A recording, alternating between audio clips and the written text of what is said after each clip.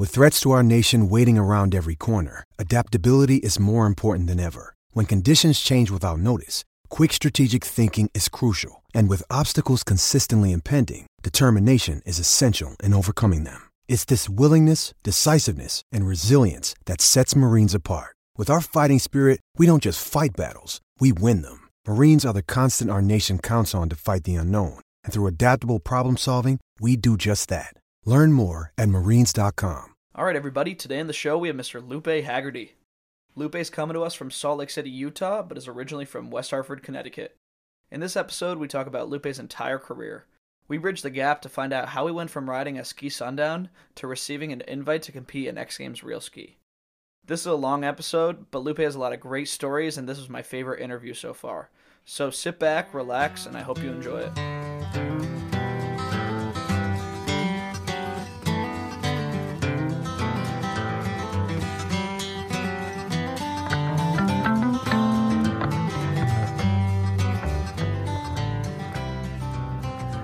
What's up, man? Yo, Lupe, good to see you.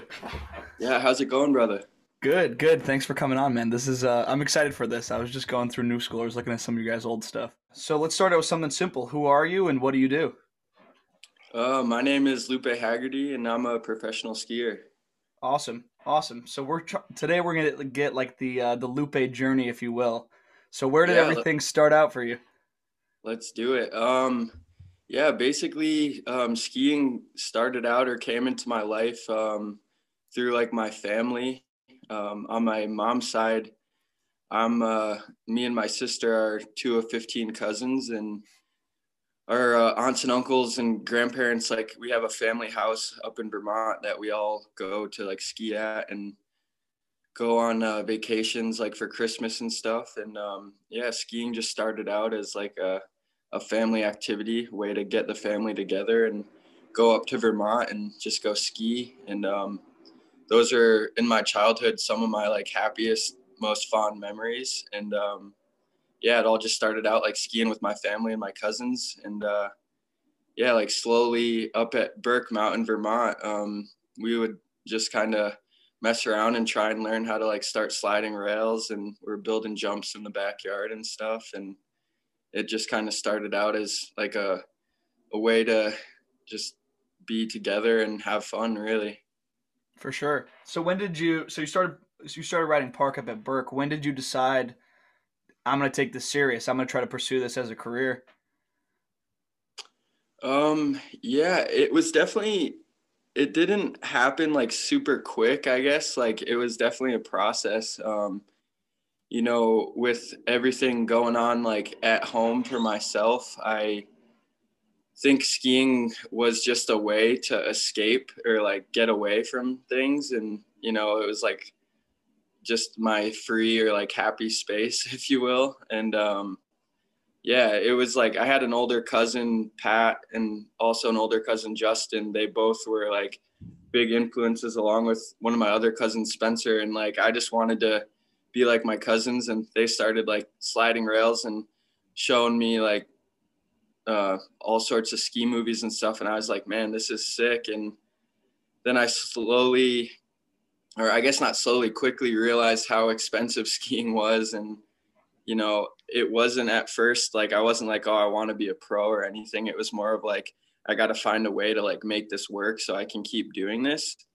Because, like all the gear is super expensive and a season's pass and all that. So I guess it was like 8th grade freshman year when I was really like, man, this is something I want to do and pursue. And I think it was more so at Ski Sundown when that was happening. And I was just like, man, I want to keep doing this as long as I can. And slowly started to learn about like the industry and how people like make it work. And I was just like, okay, I think this is something I'd like to see if I can make possible. And like at that time, it seemed like so far out or like not really tangible. And slowly just like putting all my time and effort into it, like started to meet the right people and things started to kind of line up. And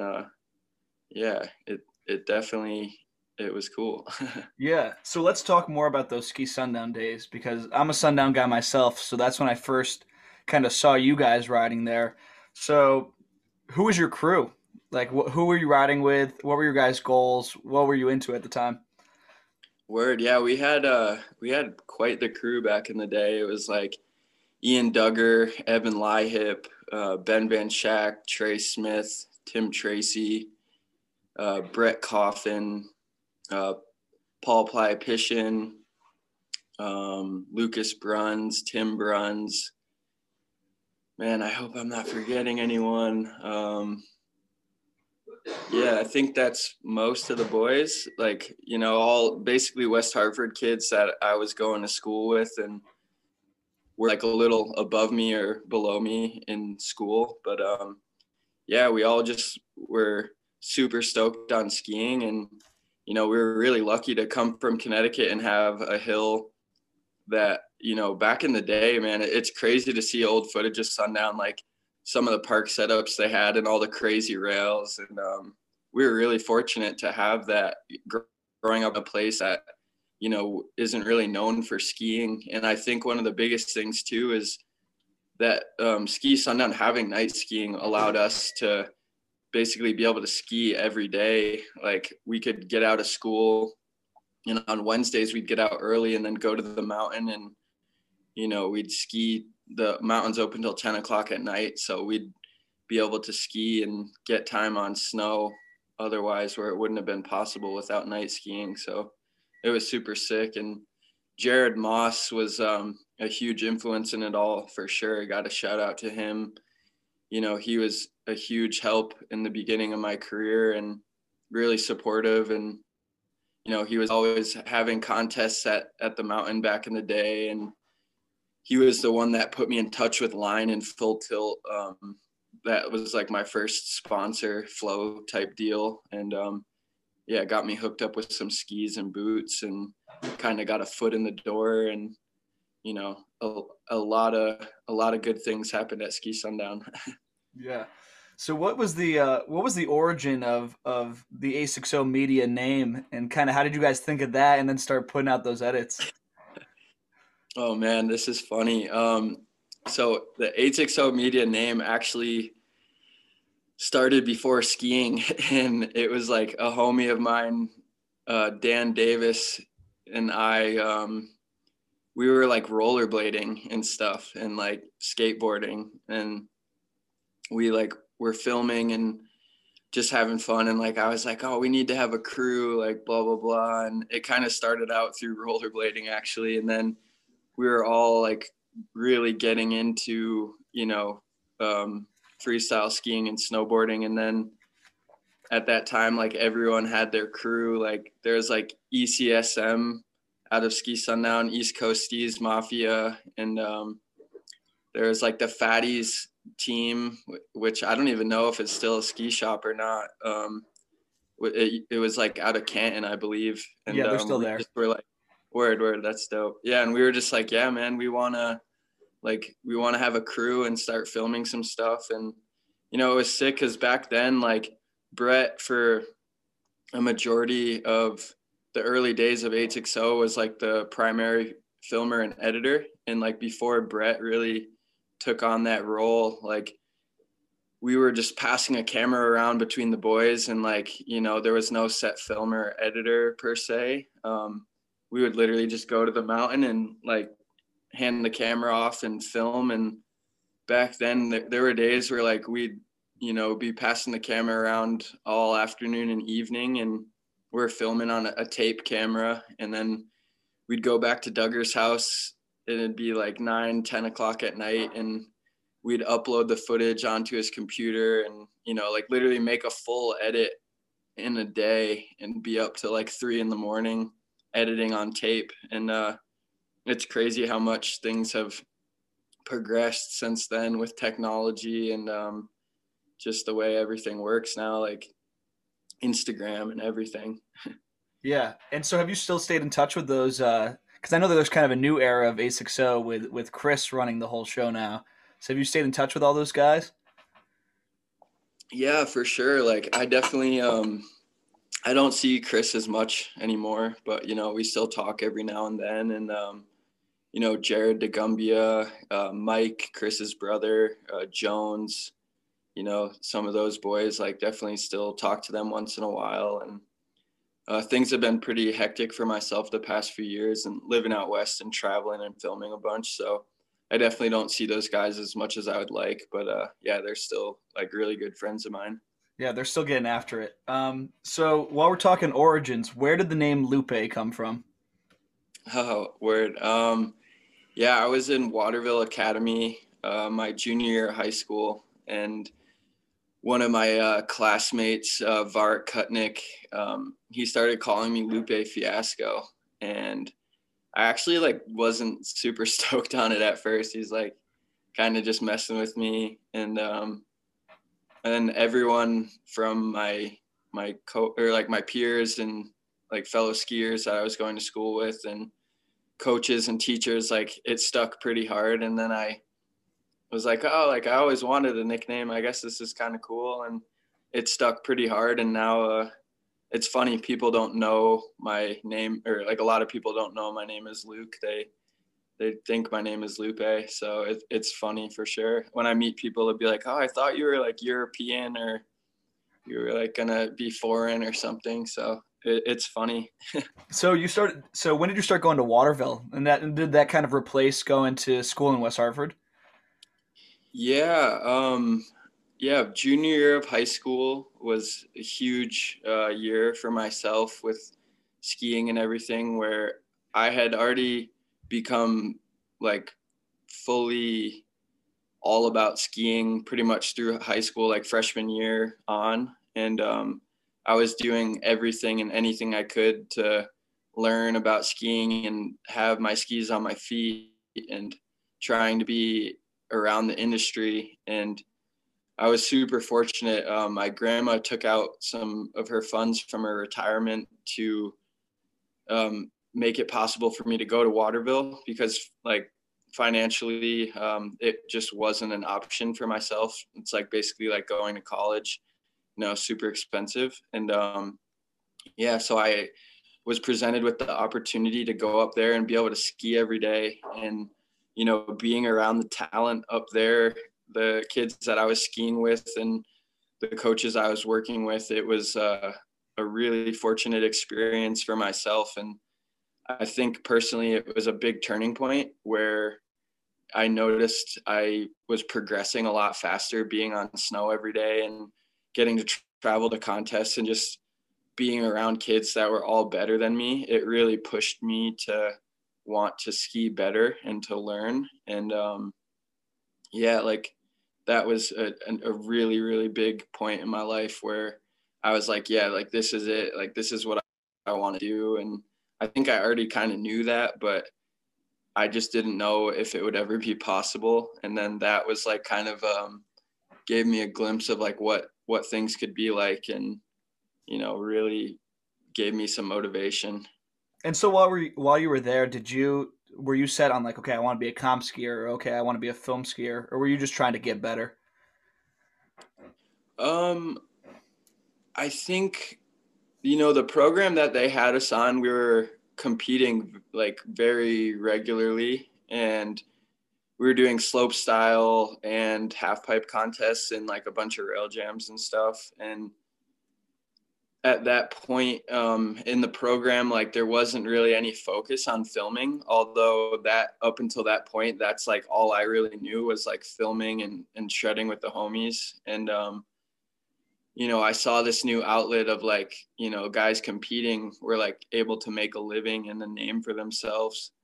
And I definitely was like really stoked on it, but it was extremely expensive, because on top of paying for the school, then you were still having to pay for the travel to get from A to B. There's entry fees, and just it adds up quick when you're trying to travel and compete. And it's only gotten more difficult since then. But I was stoked, and we were doing like the Junior Olympics, so I was like trying to qualify for the Junior Olympics that year. And I was like really stoked on getting to learn how to compete and just like you know, it was a really good learning experience. But after that year, it was pretty apparent that like I wasn't going to be able to go back again my senior year.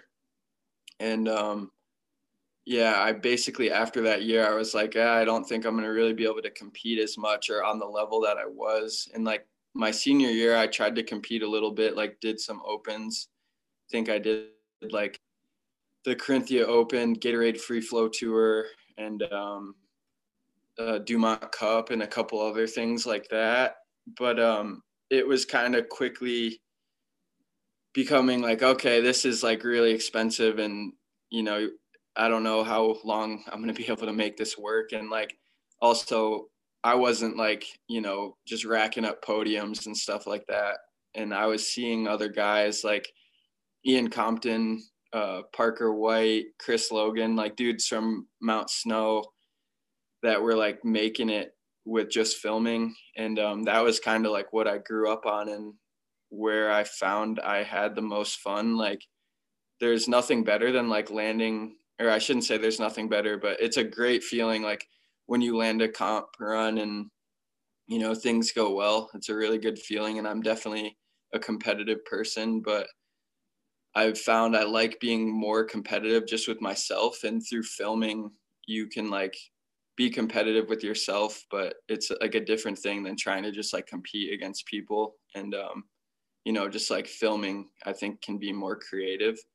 So I started to make that switch consciously, like my senior year of high school, when I actually moved up to Mount Snow that year, and they just started like the Corinthia Pro team. And my friend Devin Logan, she like got me put in touch with like the person that was putting the whole team together. And I went up and like had an interview. They wanted to like talk to me about it. So my dad drove me up from Connecticut, and I met with the marketing director, and they were like, yeah, we have this in-house filmer, and like, you know, we're going to give some passes away to the team, and like, we're going to just try and like put out a bunch of like C-sessions edits. And it started all lining up really well, where like I took online classes like my second half of senior year, lived at my grandpa's house at Mount Snow, and got put on the Corinthia Pro team, and was just like skiing there every day and filming. And yeah, just being around Compton at that time, like he was blowing up pretty hard from like the line traveling circus stuff and starting to do the week. And I was like, wow, like he's making it work and he's not competing, and like filming's super fun and like what I wanted to do and enjoyed most. So it started that transition for me around that time. Hell yeah, man. And so when did like these early sponsors start coming in? So you're living up at Mount Snow. Are you starting to get recognized by companies at that point? Yeah, like my junior year of high school, like sophomore summer going into junior year, like right before I went to Waterville, I made like a sponsor me tape, and I sent it to Jared Moss, and he had told me, he was like, yo, if you know, if you can put together something, like I'll send it out to some of the guys that I know. And I was like super hyped, and I put together this little sponsor me tape and sent it to him. And I was like, yo man, like here's my edit, like do you think you can send it to some companies? Like I'd be so stoked to get some free skis.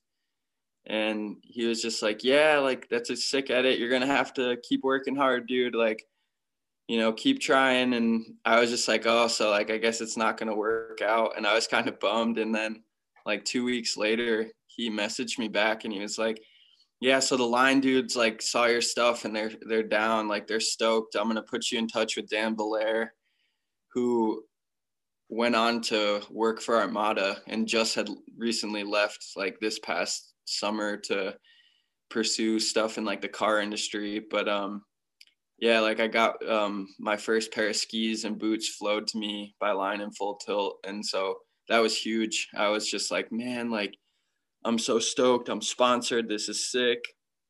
And that was like my foot in the door, and Jared was really a huge part of that, so I'm super grateful. And then, you know, getting Mount Snow to give me a free season's pass, and have the opportunity to have a filmer that I could go and film with every day and like film stuff for the mountain and create that relationship was really, really special. And yeah, that was kind of the start of it all right there. And then through being up at Corinthia and around the older guys, I started just asking tons of questions about like, so how does this work? How do you do this? Like, just like being that young, really stoked, kind of annoying kid. And so yeah, I was stoked, man. It was really cool, and that's kind of where everything started Nice. happening. When did Nordica come into the fold? When did you start getting involved with them? And then, yeah, well, yeah, leave it with Nordica for now. Right on. Yeah, so that senior year, I like made some friends that were like, all a bit older than me that were up there. A lot of snowboarders like Brian Skrupski, Zach Wilmot, Sean Murphy, like a lot of the guys that were already kind of established and involved with like the Corinthia program. And I would go and like hang out at their house. Also, there's a homie Ryan Mathis who was living at the house and a bunch of other names too. But they would just let me come and hang out. And I was kind of the younger guy. And then I was like living at my grandpa's, but anytime I could like go and hang out with them, I was like way stoked. And they were really nice and took me under their wing. And then after that season, they were like, yeah, we're getting a house again next year. Like if you want to like go in on the house with us, like, that's something you can do. So like I graduated high school in 2011. And then the next year I got a house with like a bunch of those guys. And Compton was like crashing on our couch and pitching in on some rent money and stuff. And yeah, like he was a huge influence on a lot. And he had a really good relationship with Evan Williams. Like they're really good friends and have done a lot of filming together over the years. So with Compton being around the house and him and Evan having a really close relationship, like Evan was around and I got to like spend time with Evan hanging out and skiing and stuff. And then I think that was a big part of it, just like getting to know each other. And then after that season, Evan got a job at Nordica and he reached out to me. I believe it was the fall of 2012. And yeah, he was just like, hey man, like I just got this job at Nordica. I'm trying to put together a team. Like I'm talking to Dale about it, Dale Talkington and a couple other guys. Like I'd be really stoked if you'd want to get on board. And I was just like, yeah, man, like that sounds sick. Like it seems like a really good opportunity. And he like kind of mentioned, he was like, yeah, like we have this thing going with Subaru and we're trying to like figure it all out, but they're going to like give us a car and we're going to do this whole like tour thing. And I was just like, word, like that sounds crazy. So yeah, that fall, like after I graduated, ended up signing with Nordica. And then like a month after signing with Nordica, like Evan hit me back and was like, yeah, dude, like, so the Subaru thing's a go. Like we're trying to find a filmer and like you guys are going to be on the road for 2 months, just like traveling around the country, filming and like trying to have other guys come link up with you. And, to be just out of high school and be like, yeah, we're going to like give you a car that's like not even on the market yet, like next year's car, and like as much gas money as you need, your food's paid for, all accommodations paid for. I was just like, this is unreal, So that was a trip. Like that was crazy. That was a really big moment for myself. And yeah, it was sick. Yeah. So what did they want you to do on that trip? How many episodes were they expecting you guys to put out? What was your did they want you to figure everything out and kind of create your own game plan, or did they give you like a roadmap? Dude, it was a pretty loose operation. Like it was kind of, I don't know. It was tough because like there was just Liam McKinley was the filmer, and then I was the main skier. And like it was kind of like they wanted to like show how the vehicle is great for getting us from point A to point B, and putting all our gear in it and stuff. And with the amount we were traveling and driving, it was just like really hard for Liam to like edit everything too. So he was kind of just like filming stuff and then sending it to Evan. And it definitely was like, pretty loose the way it was all like going. But, it was really cool, big learning experience. And yeah. Awesome. And so I was talking to Andy about this in another interview. What are your sponsors asking from you when they send you a free pair of skis, free pair of boots? Like, did you have, especially with Nordica, when it gets into like, you were with them for 6 years. So what are they kind of expecting you to give in return? And so in the form of deliverables, basically. Yeah, back then, Instagram was still so new.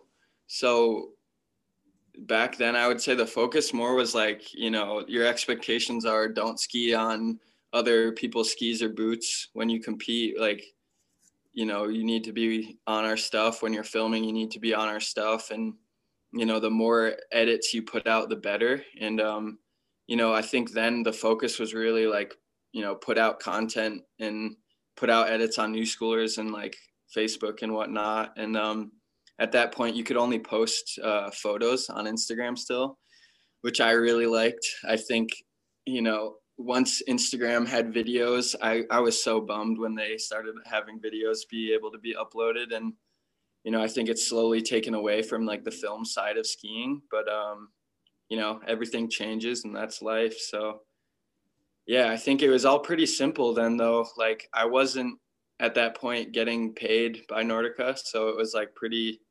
straightforward and it was just like prove yourself kind of thing. And, like trying to make it apparent that I was like, I want to make this my career. So I was going to like any demos I could to help out and like do whatever I could aside from just skiing to like be like, hey, like I want to learn and see how this all works. And like trying to just like show them that I'm willing to do more than be just a skier and like try and be as involved as possible. Nice. And so where does the story go from here after Subaru? So I saw, I've seen you at Windell's, I've seen you at Woodward at Copper. You've flown all around the world. Where did your kind of career go for? Like, where did your career take you after the Subaru trip?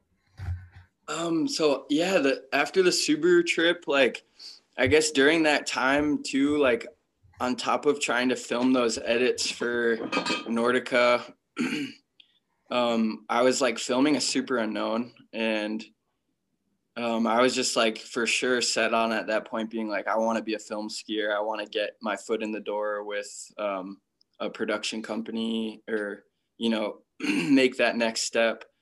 And I filmed my Super Unknown, didn't really have much come of it. And then I was just like, yeah, like I'm going to keep filming and trying to do my thing. And the year the Subaru tour happened, like I spent quite a bit of time in Colorado and I was like, all right, it's time to like make the move out west. And I moved out to Colorado the year after the Subaru tour. And like, even during that season, I spent like 2-3 months in Colorado. And just being out there and like at that time, like Summit County has changed so much since I moved out. But like when I first got out there, dude, it was a crazy scene. Dew Tour was still happening there. Like all the step dudes were out there.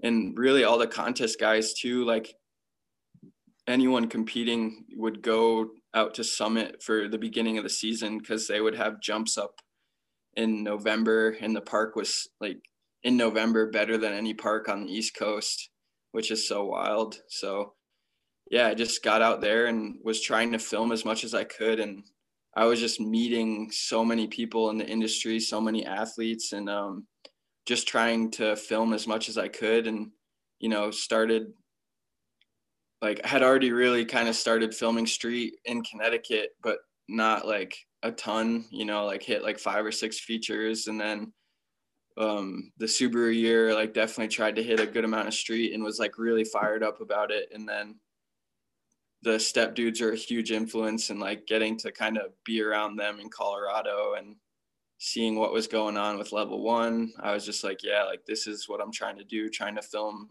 a segment. So I would just focus on like trying to film as much as I could. And yeah, things slowly just kept growing. And then the year, like my second year in Colorado, I met up with Tanner Hall it was pretty crazy. Like the summer before I met up with him in Colorado, like I was out in Wendell's, and it just happened that like this homie was filming a Dakine edit of Tanner, Will Berman, and Taylor Seton, and like they had already kind of finished filming, and like the dude comes up to me, he's like, "Yo, Lupe, like you want to get a couple shots?" Like, and I was like, "Hell yeah, like let's do it," and didn't really think much of it, and then I ended up having a few shots in that edit with like Tanner Hall, Taylor Seton, and Will Berman. And that was huge to me at the time. I was just like, man, this is crazy. Like I'm in an edit with Tanner Hall,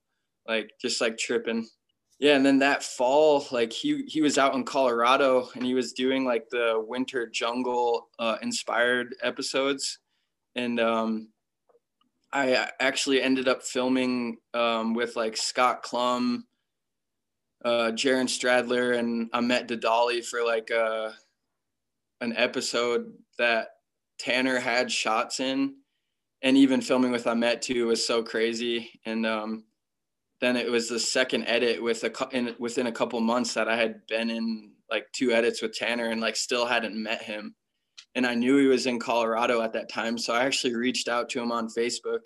I was just like, "Hey man, like we've been in 2 edits together now, and like I still haven't met you, and I just want to say it's like an honor, and I'd love to ski with you or do some filming or something." And he hit me back like real quick and was like, "Yeah man, like for sure, let's link up and film."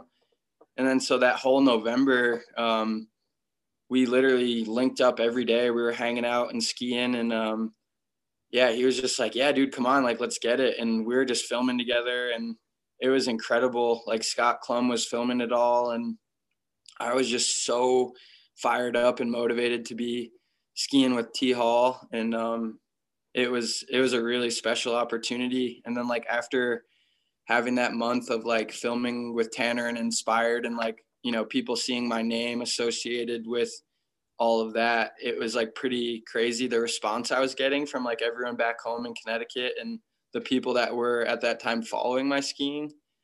And yeah, Tanner was like, "All right man, well like I gotta leave, like I'm going," I think he was going to like BC or you know, he had something he had to go do. And he's like, "Dude, I'm gonna put you in contact with Iberg, and like you should like, you know, keep filming for some Inspired stuff." And basically got the opportunity to like do like my own web series under Inspired Media, thanks to like Tanner connecting me with Iberg. And so that's when like Inspired Media, like Style Files, like the web series I did with them, kind of was born. And then that the rest of that season we did 3 episodes, and that was like my main focus. Like I was just so fired up by the response from my sponsors and friends and peers. And I was like, man, this is so crazy. Like, I can't even believe this is happening. And I was just so motivated to like try and film every day and like do the best shit I could. And we were filming a ton of street. And I actually linked up with Chris and like some of the boys back east. And we were, you know, getting after it, which was really sick. And that 2 or 3 week period back in Connecticut filming for Style Files, everything lined up so well. And like we were just like logging shots like 2 or 3 clips a day, like being super productive, and the stars kind of aligned for all that. And yeah, that whole season was crazy, man. We were like also with Jared DeGumbia, who like runs the Studio Collab. He's a genius with like, you know, all the computer programs and printing vinyl and making clothes and stuff. And he helped me. We were doing like Inspired Connecticut tees, and we were just selling them to like make a little extra money to like pay for gas and like, you know, make it possible. Cause at that point, like I think Corinthia was the only sponsor I had actually paying me. And so yeah, the whole season was a huge learning process and just kind of like a dream. Like it all happened so quick. And yeah, that definitely was a huge turning point for where I feel like I gained a lot of confidence, and like just the opportunity itself was incredible. Yeah, that's amazing. I didn't know that you were so involved with Tanner at one point. That's really cool. So So when did Planks come into the fold for you? Because I've seen that they're kind of one of your main sponsors now, I'd say, right? Yeah. So that also is like another Colorado thing. Like I was riding for a Raj for Flow, so they were just like giving me like free gear and stuff. And yeah, they had that whole kind of thing happen where they like were changing a bunch of the way that like the company was being run and who they were putting their money towards and stuff. And I was by no means high up on the totem pole. I was pretty low, but yeah, they ended up dropping a bunch of guys, and I was just like, oh, well, I guess I don't have an outerwear sponsor anymore. And I was actually at SIA, which is like a big trade show in Denver.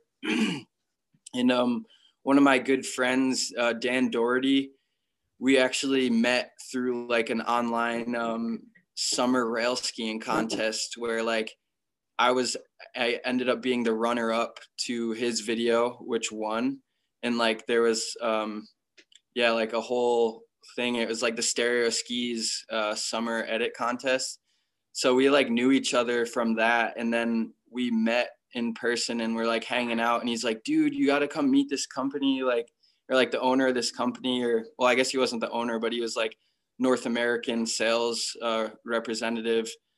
And that was like Planks. So I was just out at SIA and he introduced me to him. And I was just like, yeah, man, like I'm trying to find a new outerwear sponsor. And I was trying to be patient and like not just like settle for anything. And that opportunity presented itself. And I was just like, yeah, like I really need some financial support. Like I'm at a time where I'm trying to like make this my career. And they were like down to sit down and talk about it and like hear what I was asking for and what my goals were. And it was crazy. Like we went out to dinner and I was like, this is what I'm looking for. This is what I'm trying to do. This is what I've been working on. Showed them like the style file stuff. And they were like, yeah, like, let's get on board. Like, we're trying to find some more guys around North America and like blow this brand up. And I just shook hands with him right there at the table. And he's like, let's do it. And then a couple days later, I had a contract ready for me and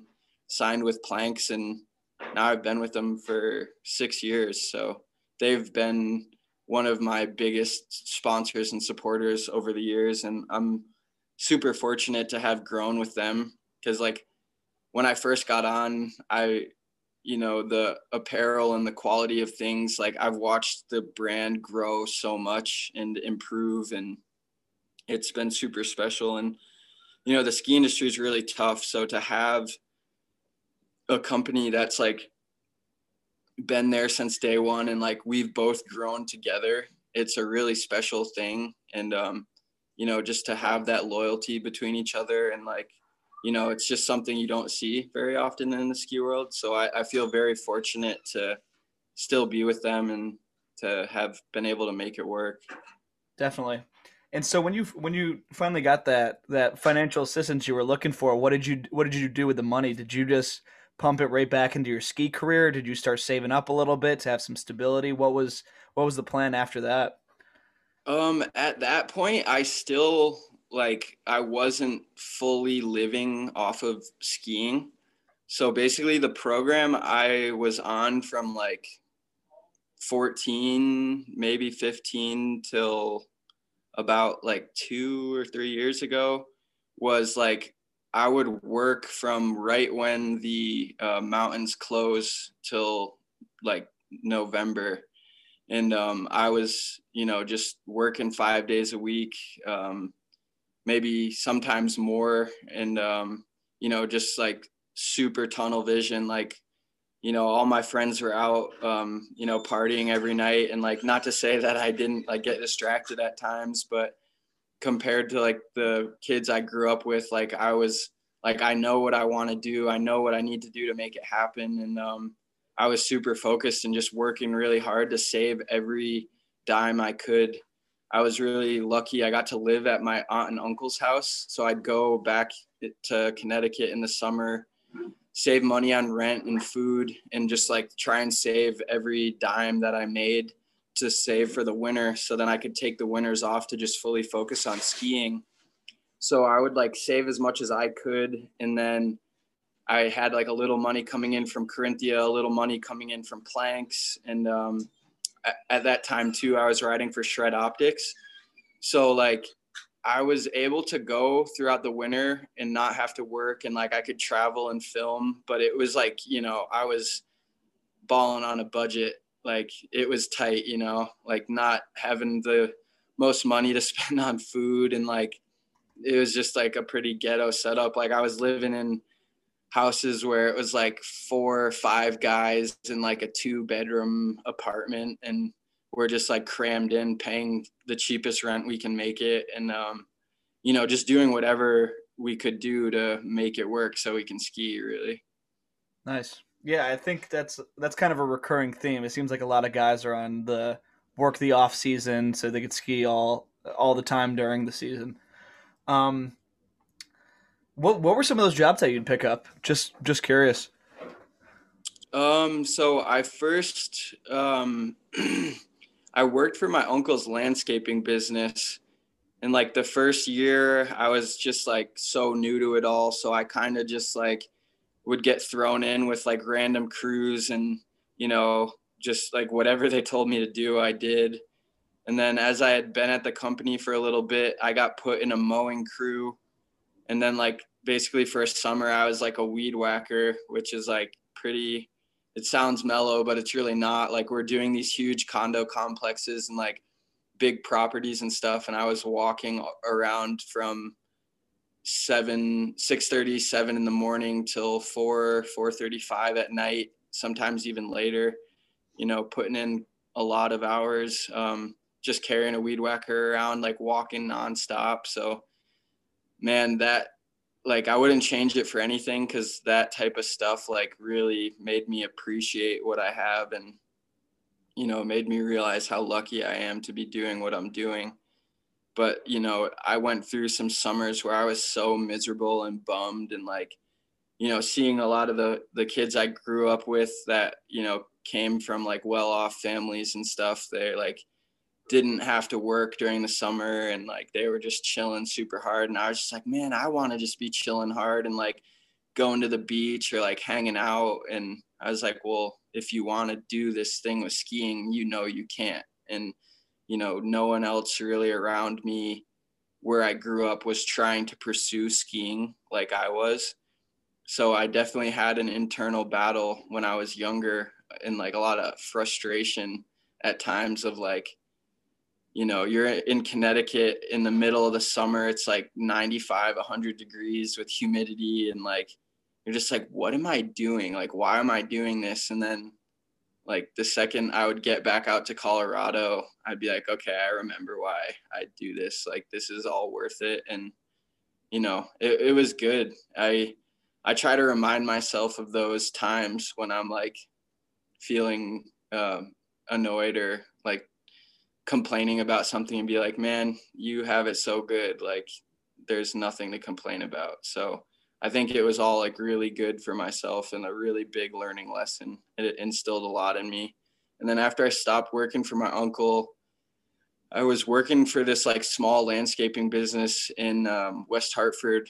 And I was basically like running the mowing department for them. So I was just in charge of like cutting all the grass and managing all the mowing accounts and stuff. And it was cool because I could make my own schedule, and the owner of the business was like really supportive of my skiing and knew what I was trying to do. So like he was really cool, and I really appreciate all the support he showed me. And, you know, he was very flexible and just kind of let me do my thing, which was nice. And really grateful for my uncle to have learned so much from working for his company. And then I was able to take all that and kind of go do my own thing. And living with my uncle and having him be my boss, it kind of at a point became like a weird tension thing, or like maybe it was just me, I don't know, but like I didn't really like it at a point, and I was like, I need to like do something else. So yeah, I started working for this landscaping business in Connecticut for a while. And then once I started to like make the full switch to living out west and like wasn't coming home in the summers and was finally able to stay out there. Cause like for a long time, I just was like, man, like, how am I going to stay out here in the summer and pay rent and make money? But then I started having more money coming in from sponsors. And like, I was like, I need to stay out here. Like, I'm miserable being home in Connecticut away from skiers and the industry. And then started kind of doing like painting in the summer, and also worked some like concrete construction jobs and just a lot of physical labor. And yeah, it was all good. And I think for myself, like it was really positive as far as like shaping who I am. And, you know, I think hard work, like especially physical labor, it's good for you. I think everyone should do it at one point or another. And so do you think that like that kind of work ethic has helped your skiing progress? Because I know you do a ton of urban, and so that's definitely not the most pleasant type of skiing. So have there been times in the street where you've just been like, why the hell am I doing this? And then kind of tap into what you've already experienced? Yeah, absolutely. Like I think in general, you know, the being around the ski industry and this path I chose it's been tough. Like I feel like when I was younger, there was a lot more frustration because you're around a lot of kids and people, and it's not like I'm not like mad at them or anything, but when I was younger, it was just like, man, like all these kids, like their family just like supports them, and like they don't have to worry about like how they're going to pay for their skis or their pass or like getting to contests or whatever. Like their parents were like really able to financially support them. And for myself, like I was really lucky because I had a lot of aunts and uncles that like were like, you know, wanted to help me out. And like my dad did what he could when he could. And my nana, my dad's mom, she was a big support too. But like the level I wanted to do it, like for my family, skiing was just a pastime. And for myself, I was like, I want to make this my job. And so I think from all the physical labor jobs I had and just wanting to make skiing work and how much effort it took because I didn't have some of the backing that other kids had, you know, instilled in me at a really young age that like you have to work really hard or like harder than some people to like make this a reality. And just like kind of applied that to my whole life. And it's been such a learning experience and has like taught me so much about myself and life in general. Just like being like, if you want something, like don't worry or look at what other people have or are doing, like just figure out what you need to do to make it happen and do it.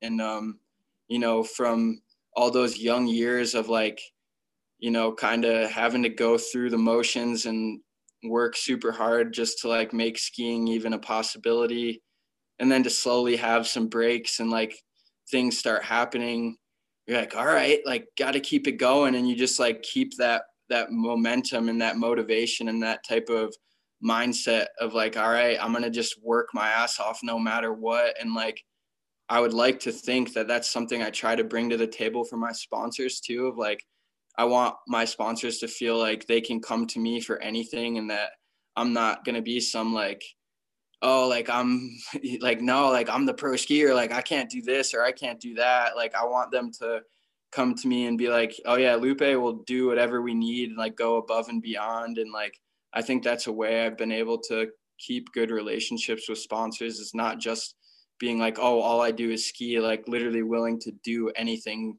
to make it work and bring value to the table. I think is super important. Yeah, that's awesome. And so once you start spending your summers out in Colorado, do things like start progressing even faster from there? Um, yeah, I think everything like definitely like things, you know, just continuously progress slowly. Like it wasn't like for my career, I never went from like nothing to everything overnight. It was all just like a slow progression over the years of like, all right, like this past year, I was getting like 5 grand from my sponsors, and like I'm trying to get to here now. And like, you know, I was always like very conscious of my money and like how much I would need for rent for the year and like how much I needed to spend on food per week or month, and like was pretty on top of trying to manage my money as best I could, and like being like, well, this is what I need to make it work. And yeah, just slowly like gaining more sponsors, and like not just accepting, like being like, oh yeah, like I'll just ride for gear. Like I'm like, no, dude, like this is like my career. Like I'm trying to like live and like make this my job. And like, this is what I need from you guys to make that happen. And, just not being discouraged by people telling me no, and like, really being willing to put myself out there and be like, hey, this is what I'm trying to do. This is what I need. And like, if someone says yes, that's awesome. And if they say no, like, I'm not going to take it personally. Like, I'm just going to go to the next person and try and like figure out a way to make it work. So it was definitely a slow process, and like a really big learning one too, with like learning how to negotiate with sponsors and like how I can bring value to the table. And like in those days, we were like the early Colorado days, we were filming, like I was working on like a yearly movie and submitting into IF3 and High Five, and just finding ways to try and figure out what the sponsors wanted and how I could meet those needs while still doing what I wanted to do with making a movie or a segment. And it just, yeah, every year there was things that was like, oh, well, I screwed that up, or could have done that better, or like this worked really well. But it was all just like a big learning process, and just like slowly kept evolving to get to a point where I was like, okay, wow, like I'm actually now making my full living off of skiing. And it was definitely quite some time before I could say that for sure. Yeah, and so in doing research for this, I watched basically everything you've posted online. So what did your 10-year project mean to you? Oh man, I had mixed feelings about it. Like overall though, it was just extremely nostalgic. Like to look back that long and to be seeing like, where it all started out, and like to think about where I was then in the beginning of those first shots, and just like dreaming of being a sponsored skier, and like being like, man, being a pro skier would be so sick.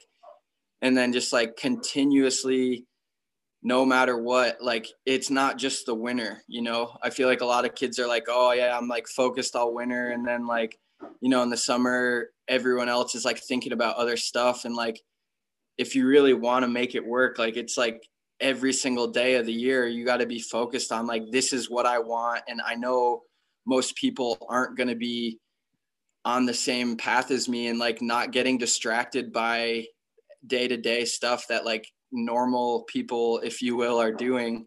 Because like I feel like the life of a pro skier, or like a skier, isn't very normal. What is normal, I don't know, maybe that's not the best word, but like, so just not letting your eyes off the prize, really, I think is like super, super important. But I totally got distracted. What was the question again? What the 10-year project meant to you, and you kind of answered it. Yeah, it's just it showed great progress over time, and it's kind of I love the thing that I love most that you did is that as you grew, the music for each year changed. I thought that was like a great touch. Thank you. Yeah, I appreciate it. And yeah, just going back to, you just kind of sparked my memory again. Yeah, just going over all that footage, it was super nostalgic. And like, I don't know, I've really been striving to have the content I put out like really be professional. And I think the one thing about that, it was tough, was like there was so much footage that I either had to download or didn't have like the actual raw shots. So I was like working with like literally edited footage from an edit or whatever. And like, so it was definitely ghetto and like, thrown together. But yeah, I think literally what you just said was like the biggest, most importance to me, was just to show like the progression of where I came from to where I am now, and how my skills have progressed, and like my style, and just to show too like how long I've been doing it. Cause like I feel like a lot of people just like get into the industry and just like immediately expect like, well, why don't I have this? Like, why don't I have that? Why am I not getting paid, or like whatever? And it's easy to look around at other people and like not know their story or what they've gone through, and like just be like, oh, like why does he have that and I don't? And just like, I don't know, I felt it was just cool to like show that, yeah, maybe I'm not like the best skier in the world, but I've been working, in my opinion, I've been working hard and trying to make this work for a really long time. And yeah, to be in the streets for over 10 years is like, I'm not the only person to do it, but I think it speaks something or has some importance. So I think another really pivotal point in my career was like linking up with Good Company, like Wallish's production company. And so I got put on Shred Optics, and yeah, Jeff Curry put me in touch with the team manager. Jeff Curry was like one of the original founders of Treefort, and he's now moved on to Black Forest, and he has a new project he's working on.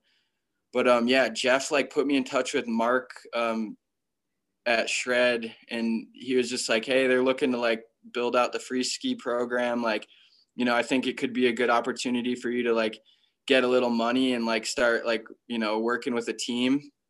And so I got put on, and, that was the year of Style Files. They started paying me a little bit and like helping me out. And I was like really involved with the brand, and like Mark and I had talked like frequently on the phone and had good communication, and we're working closely. And then like a year later, we had a team shoot at Mount Hood during the summer, and it was Duncan Adams, Mike Hornbeck, Tom Wallish, and myself all staying at the Athlete House. And that was the year that I had filmed Bufu, which is like the first like full movie that I worked on with like Keegan Kilbride, Evan Lyhip, and Kirk Scully.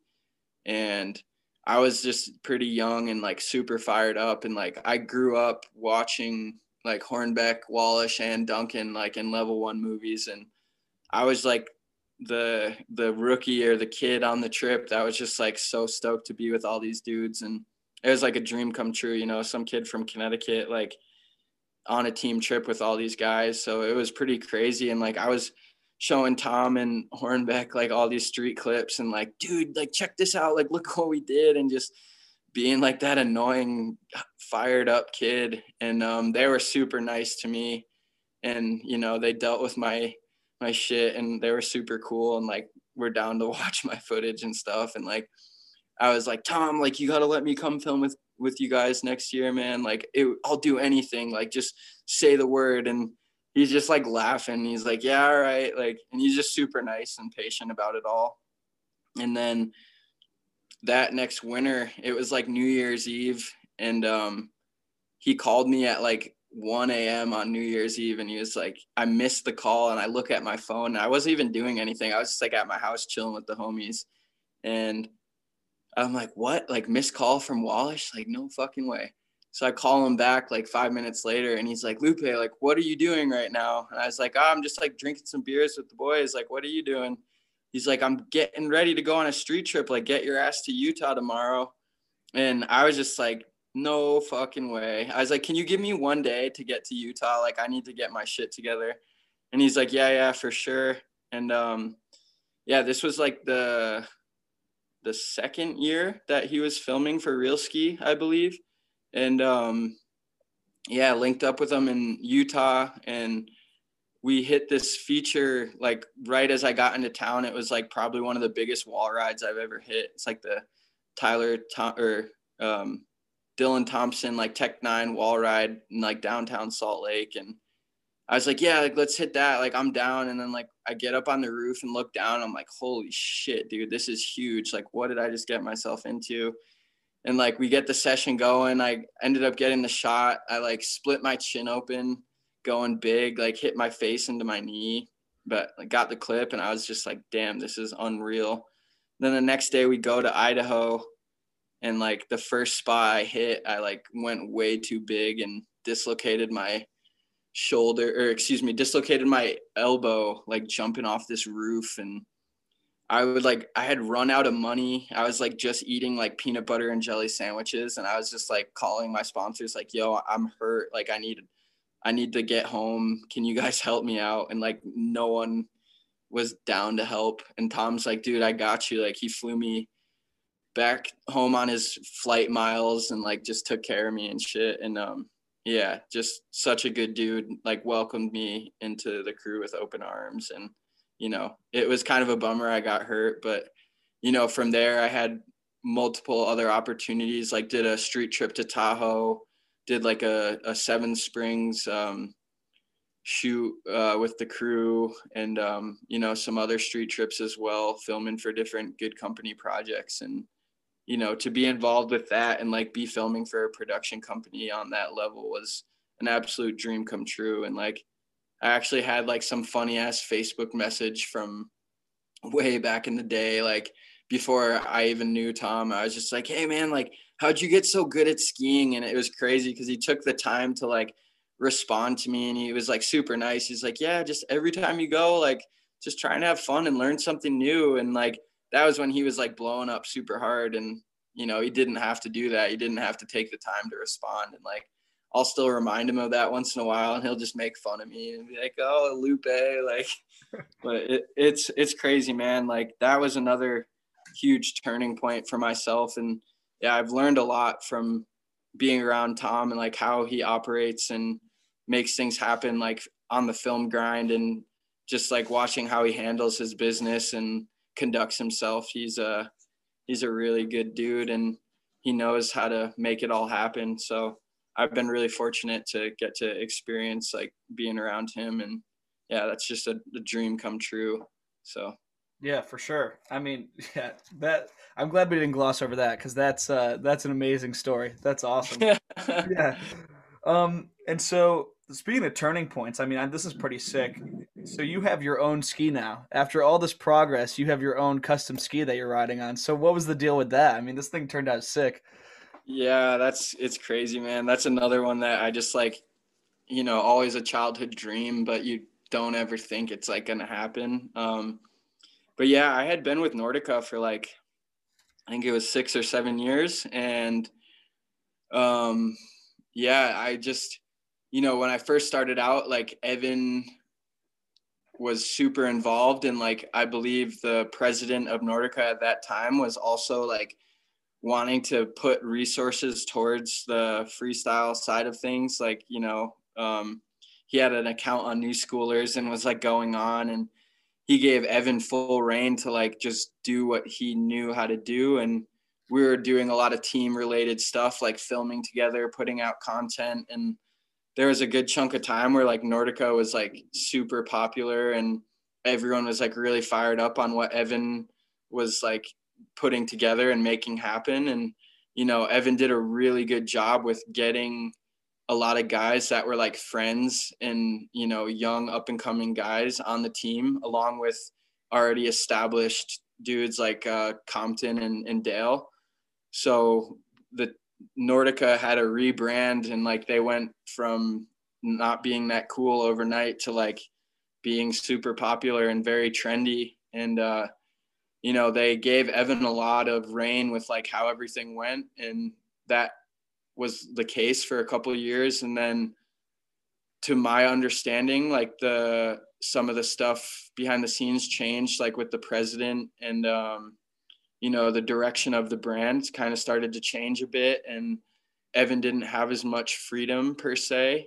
And again, I hope I'm not like, I don't want to be speaking for him, but this is just the way I remember it. And you know, slowly the team started to thin out again, and there wasn't as much focus on like putting out the edits and the content. And like, you know, the focus was going more towards the family stuff and like the enforcer, and you know, more like touring and all mountain kind of stuff. So slowly I just felt like there wasn't as much involvement for myself.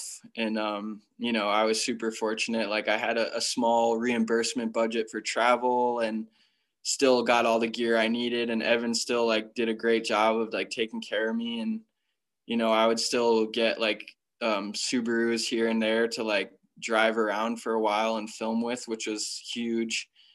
But I just was like feeling like a lack of involvement. And I really wanted to start getting more involved with like being more than just like a skier. Like, here's some gear, like we'll talk to you later. so I started trying to explore other options, and nothing really seemed to be like lining up. And then eventually I was out at Hood, and I met a buddy, Ryan Barrick, and then Peter Gowans, who's like the sales manager for Deviation. And we spent some time together out there, spent some time together in Colorado, and started kind of talking about like, hey, like what would it take for you to get on board with us? And, you know, I expressed to them, I was like, I want to have a pro model ski, and I want to be involved in the brand, like with developing product and, you know, developing the team and the image of the brand. And, you know, I don't want it to just be a thing of like, here's a paycheck, here's some skis, like we'll talk to you next year.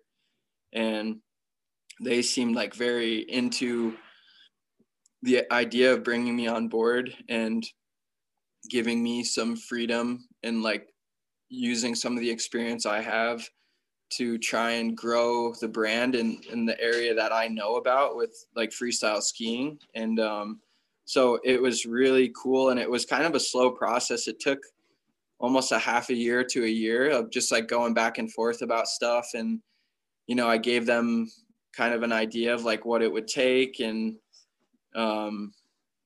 yeah, it was all really cool. And they were down. They were like, yeah, like we can make a pro model ski happen for you. And like, I was like, what do you think about me being the team manager for the brand and like helping bring on guys and like being that role of like making the call of like who's going to ride for us and trying to grow the brand? And, you know, like going into the factory and meeting the dudes on the production team and meeting one of the owners and everyone behind the scenes, you know, the graphics guy. And, you know, it just felt like a good fit. And like they were opening their arms and like letting me come in and see everything. And like, it was crazy, you know, being in the factory, and like, it was all just nuts. Like, so it was kind of a no brainer. And then, yeah, I was just like, I know I can't ski the way I am forever. So I'm trying to learn as much as I can about other aspects of the industry to set myself up to learn about how skis are made, to learn about what it takes to be a team manager and like have some more involvement with the brand beyond just being like an influencer of like, oh, like I put out another edit or here's another segment. So I think that too was a conscious decision of thinking a bit more long term and trying to set myself up. So like, it's not just one day I'm like, oh, word, like I'm not skiing street anymore. And like, I don't have $1 saved in my savings and I don't know what the hell I'm going to do with my life. Like I just dedicated the past like 15 years to this and now I'm like left with nothing.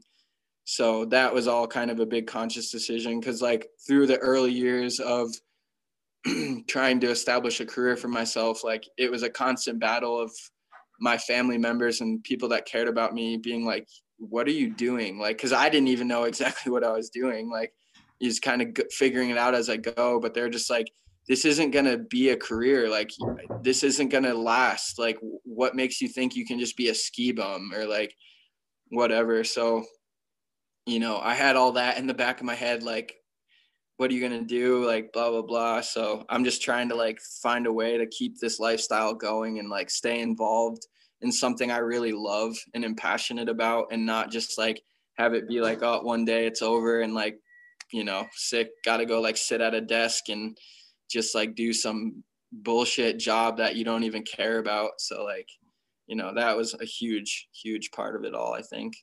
Yeah, that's definitely a good step forward in the career and kind of a nice safety net you're setting up for yourself.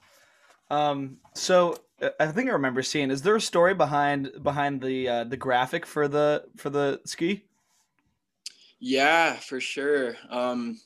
So my sister is a really talented artist, and I I I love my sister very much, and yeah, getting all corny here, but like I just, once I had the opportunity present itself, like I had definitely had the thought of like in years kind of leading up to this of like, man, it would be so sick to like, you know, be able to like bring an opportunity like this to a family member that I care about so much. And like, you know, it would just like skiing I think because of what it started out as in the beginning of like this family time, this time where I like skiing was the glue to bringing all the people that I care about together, and like some of the happiest moments. Like I sometimes now wonder if like subconsciously was that part of why I was like, not only the physical enjoyment of like what skiing brings to me, but like the meaning and the memories and like what it does, like bringing people together and some of those early childhood moments. I'm like, oh, was I subconsciously just like following something that makes me feel good along with the feeling I get from physically skiing? And so to like be able to tie it back to family and like, you know, have these opportunities that I'm experiencing for myself and have it be involved with other family members. Sorry, I gotta find a charger. My phone's about to die.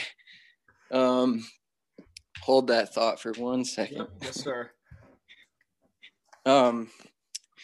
But yeah, like, yeah, tying it in with family and stuff, like it was just super special to me to like be able to experience this with my sister and be like, yeah, like I'm gonna have a pro model ski and like the graphics gonna be something that she designed. It was just a dream come true, and kind of like a thought I had that I wonder now, I'm like, did I manifest that, or like how did it all happen? But I remember like years before this was a thing, I was like, it'd be so sick like if I had my name on a ski, a pro model ski, and my sister did the graphic, and like, you know, like all the people that were like, this is never going to work, you're never going to be able to make this happen. And like to constantly have people telling you that you really care about that what you're doing, you're wasting your time and it's not going to work out, it'll wear down on you after a while. And you know, it's hard to like not listen to that. So to get to a point where now like the people that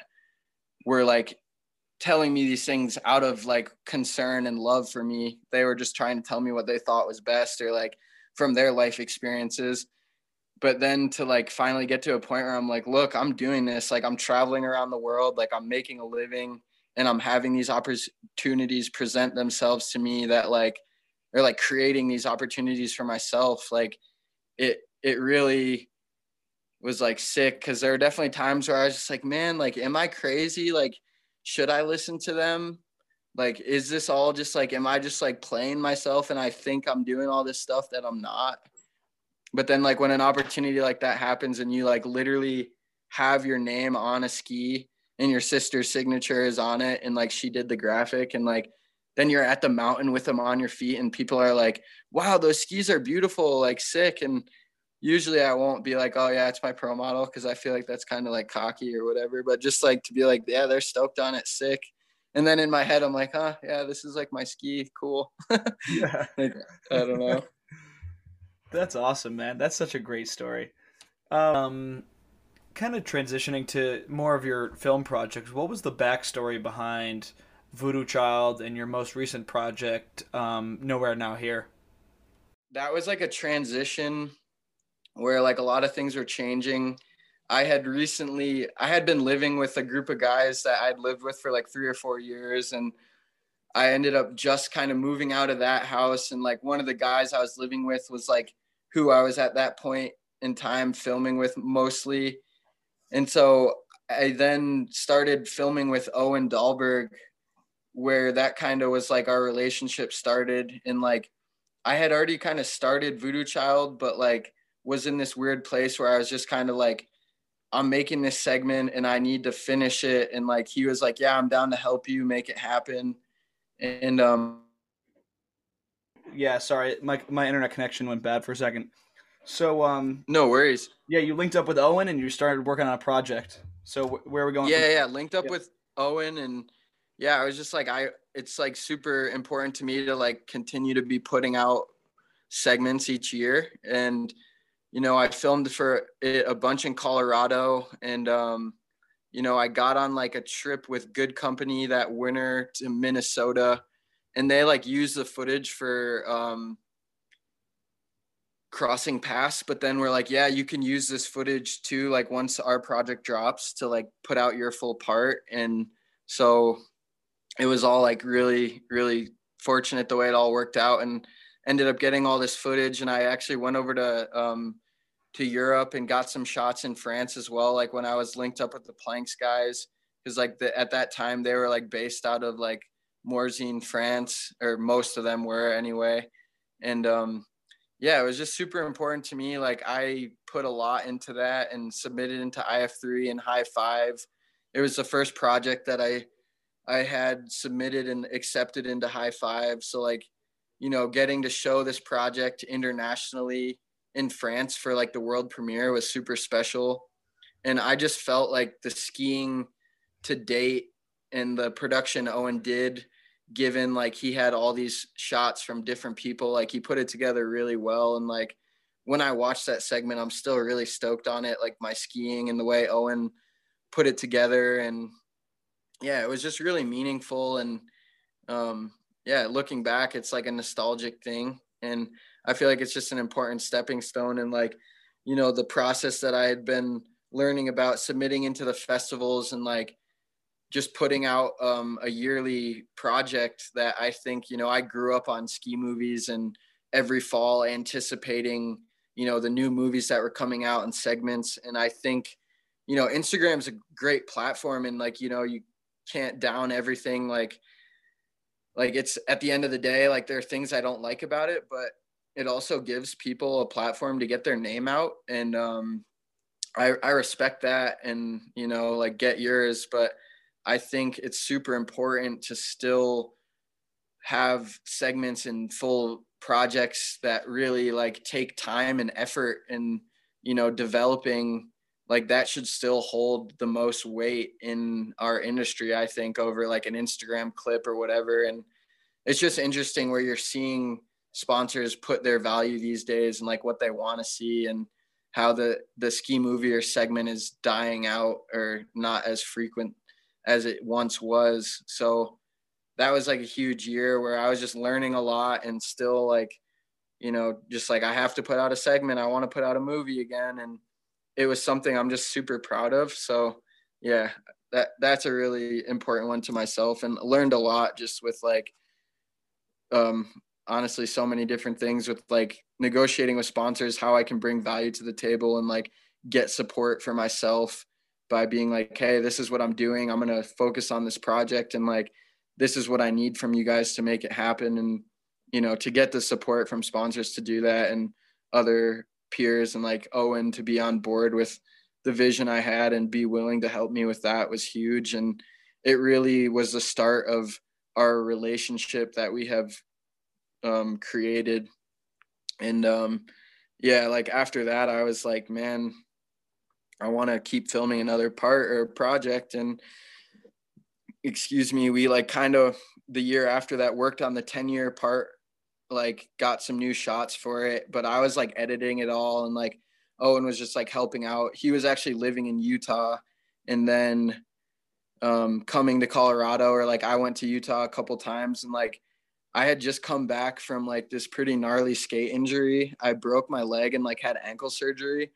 So that season I was just kind of like, I wasn't crushing it super hard, I would say. Like I was a little tentative, and, you know, just like not really sure what I was going to do, because things had changed with like, I wasn't skiing and filming with the guys that I had been filming and skiing with the past couple of years. So I was like trying to figure out like, all right, like what am I doing now? So like we put a lot of the shots into the 10-year part for the 10th year, but then I saved some clips that we had gotten to put towards Nowhere Now Here. So like Nowhere Now Here was kind of like a 2-year part. There really only were like, I think 4 or 5 shots from the year previous that we saved. So like a majority of it was filmed in 1 year, but there were a few clips that we saved. And like kind of just that year or two in general, like we started like, all right, like I want to work on this project and like really come up with a concept. And like I started like spitballing ideas with Owen about like wanting to do something Grateful Dead inspired, because like I am really influenced by their music and the band's culture, or the counterculture, and like, you know, just the way that their music has affected me over the years and like influenced me in my life. So we started that concept, and then it was kind of crazy because the year going into like the full like focus of filming, where we got the majority of the shots, like Ben Shetler announced that he was doing Fire on the Mountain, like a fully Grateful Dead inspired piece. And I was just like, well, fuck, like he's like going all out and like actually working with the Dead on this. Like, so we kind of had to change our approach a little bit, but it still was Grateful Dead inspired. We just did it in a little more it wasn't like, originally we had all these ideas of these cartoons we wanted to like incorporate into it and have it be like full out, but then I was just like, man, I don't want it to seem like I'm just like biting what he just did.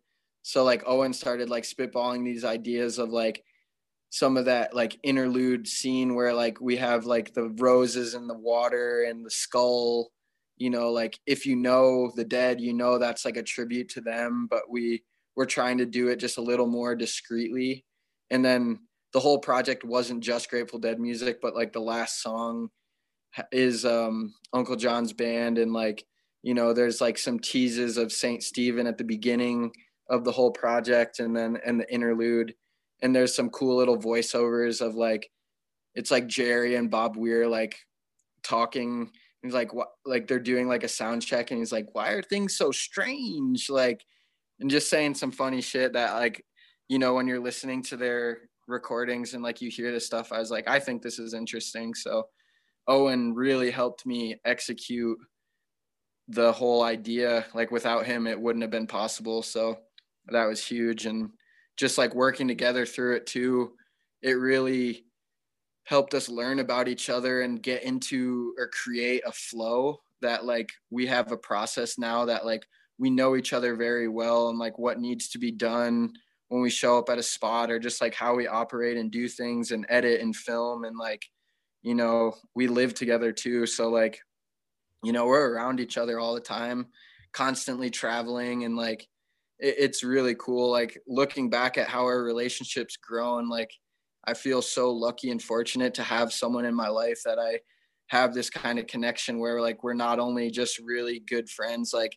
it's like one of my best friends, but also we have this business relationship where like I've been able to continue my career with his help, and I've done everything I can to try and help his career, and, you know, try and find ways to like help him make it, or like make it possible for him to like pay rent and like, you know, do the basic stuff and travel and experience new things. So it's been really crazy, honestly. Yeah, so you're going to be in X Games Real Ski this year, and I'm assuming you worked with Owen on that project, right? Yeah, dude. Yeah. We actually just, was it yesterday? Yeah, the guys, like we're pretty much done filming. We're gonna like go out today and try and get one more shot, but the deadline's January 28th, and yeah, we've been filming since November 1st, and yeah, like the guys just came over yesterday, AJ and Kyle, to film like the TV interviews. So we pretty much have like wrapped everything up, and we just spent a month on the road. Like we drove all the way out to the East Coast and like bounced around the East Coast chasing snow, and then spent like 2.5 weeks in Madison, Wisconsin, in the Midwest. And yeah, I guess like filming started out super slow because we basically didn't have any snow in Salt Lake, minus one really small storm. So like from November 1st to December like 15th, like we got to hit like two spots with like just scraping snow.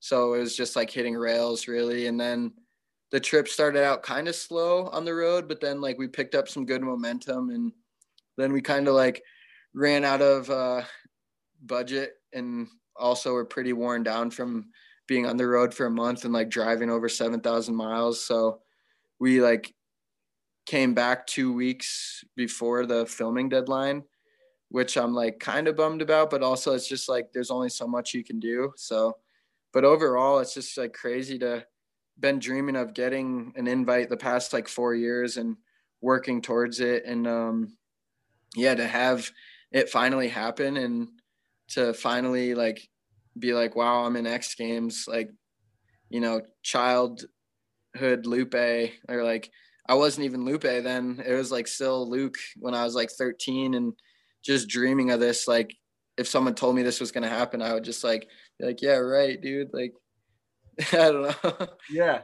Did you end up? Did you make it out to Connecticut for some urban, or was there not enough snow?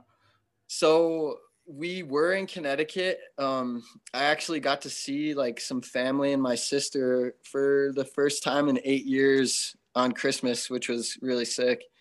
It's like usually around that time, it's like crunch time. Just got to film and stack them up. So it was sick. Like we got down to Connecticut Christmas Day, and like unfortunately all the snow had melted.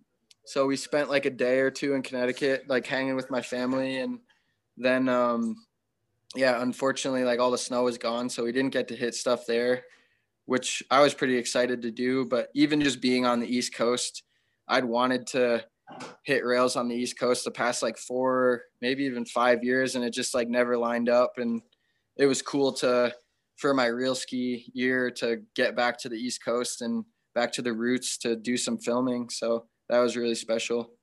That's awesome. And just looking at behind the scenes of how Real Ski works. So who reaches out to you, and kind of how does that whole process work of actually formally getting invited, receiving like the instructions if they give you any, like what's that process? Yeah, this year was pretty interesting the way it all happened for myself. But basically, like the judges, like Tom, LJ, Kai, like they all play like a role in picking like or having influence in like the guys that get invited. And a lot of it is really based off of like the segment you're putting out that year previously that like comes out in the fall. So like Tom and all the other judges are like all super on top of like keeping up with like the new content and everything that gets submitted into IF3 and High Five. I think it's more IF3, but they see all the segments and the parts coming out, and like like it's really all about like the part you put out the year before and like who's putting out the best stuff, or like the gnarliest stuff, or whatever the right word is. I don't know, but yeah, so that was like a huge thing. Like every year I would just be like, yeah, like here's my segment, like I really want a spot, and you just got to like talk to those guys about it. And every year the past 2 or 3 years I've been talking to Tom and just being like, dude, like I'll do anything for an invite, like come on, like throw me a bone or like whatever. And he's like, yeah, just keep working hard, dude, like we'll see what happens. And then this year it all just like worked out. Like after Nowhere Now Here, like I went all in on that project and really was fortunate to get the support from Deviation and other sponsors to have the budget to be able to go travel and take care of Owen's travel costs, and have the resources to like not have to worry about money as much, and be able to just focus on like where is the snow, where's the best place to go film, and doing the best skiing I can. So like eliminating some of those things that I had to stress about in years past, with like just not having the resources to make it all happen, like just being pretty broke. But it all worked out super well this year, and yeah, I'm like really, really proud of the project Nowhere Now Here, and really enjoyed the process and all the support I got for it. And then that really led into getting the Real Ski part. And I was in Oregon actually surfing at I was at Seaside Cove, and LJ was like, yo man, like we should link up and surf tomorrow. I think I'll be up by like 10 or something. And I was like, yeah, sounds sick, dude. Like just let me know. He was coming up from Portland, and I was just like sleeping in my car, surfing, hanging at the beach. And he's like, yo, dude, I'm going to be late. I actually have a call with X Games, like the Real Ski judges, about like who we're picking. And I was just like, wow, this is crazy. Like, I like the timing was just wild. And I think I had actually already heard, I hope I'm not going to get anyone in trouble by saying this, but I heard like Alex Hall had already gotten an invite, and I was just like, damn it, man, like another year, like didn't get the invite. Like what what did I do wrong? Like, I'm doing everything I can, like focusing 110% on street skiing and putting out the best segment I can. Like, I thought for sure that I was like, after like Nowhere Now Here, I was like, dude, this is the year I'm going to get the invite. And then I heard A-Hall got it like right before I left for the surf trip. And I was just like, all right, like definitely like really bummed and kind of like just mad at myself. And I was like, all right, well, you can't dwell on things you can't control. Like, you did everything you could, just go surf and have fun. And then like LJ hit me up and he like told me they're still like trying to figure it out. And I was just like, oh, all right. But already had kind of just been like, dude, like just let it go. And, you know, it's not the end of the world. Like, it's a bummer, but you know, like life will move on. It will be okay. And, so I went and surfed and like got out of the water, and LJ's like still on the phone. And he's like, yeah, man, like I'll come find you in a minute. Like, I'm just finishing up this call. So I was like parked on the beach and, yeah, just like making myself breakfast. And I was in my wetsuit looking at the waves, and LJ comes up and he's got his phone like kind of pointed down filming, and I didn't even realize it. And he just starts off like, he's like, yo, man, like you've been so like inspiring. Like, you've been filming street for so long, trying to get yours. And like, I thought he was like letting me down nicely, like being like trying to give me some compliments and be like, oh, but you didn't make it again. And I was just like, oh, fucking A. Like, I already thought I didn't make it. And then he like puts his phone up and he's like, how does it feel? Like, I got some heavy news to tell you. Like, you got into X Games Real Ski.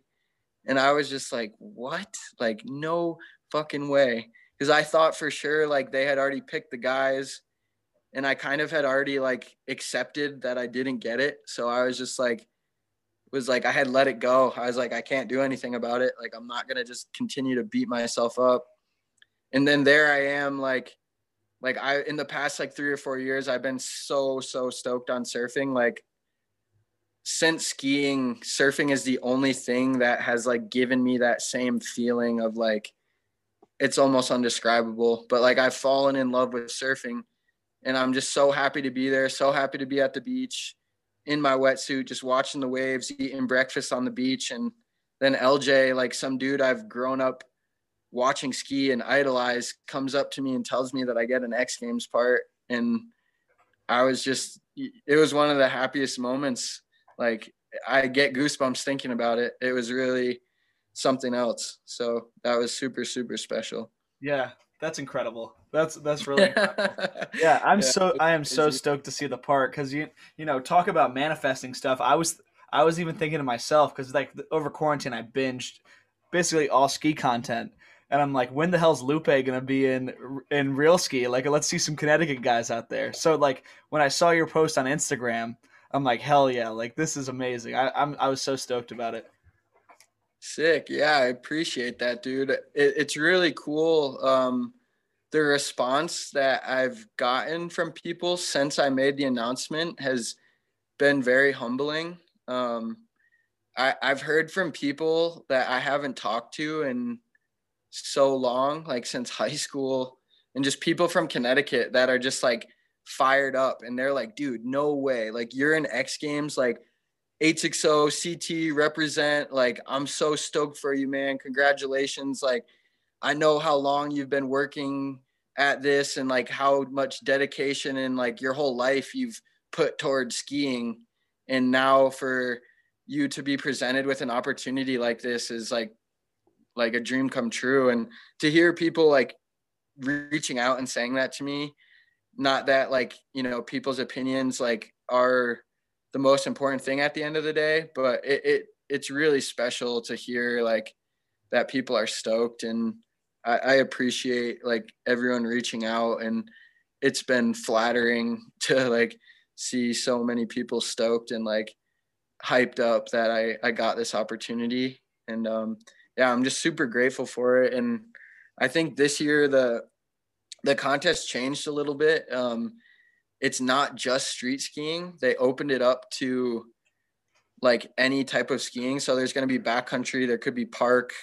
Like, it's literally like a minute, 30-second edit of like you showcasing what your style of skiing is and like how you want to portray skiing. So I like definitely kind of went into it with a little bit different mindset than I think I originally thought I would have. Like, you know, in years past, like the guys are like literally just like putting their life on the line, you know, to like make the best street part they can. Like that's a minute and 30 seconds. You get a really short time window in the beginning of the season. So it's super gnarly because like you get from November till like mid-January. And like even in years past, like the guys had a shorter time frame. And like, you know, you haven't really warmed up yet. And it's like, all right, go and do the craziest, gnarliest, most creative shit you've ever done.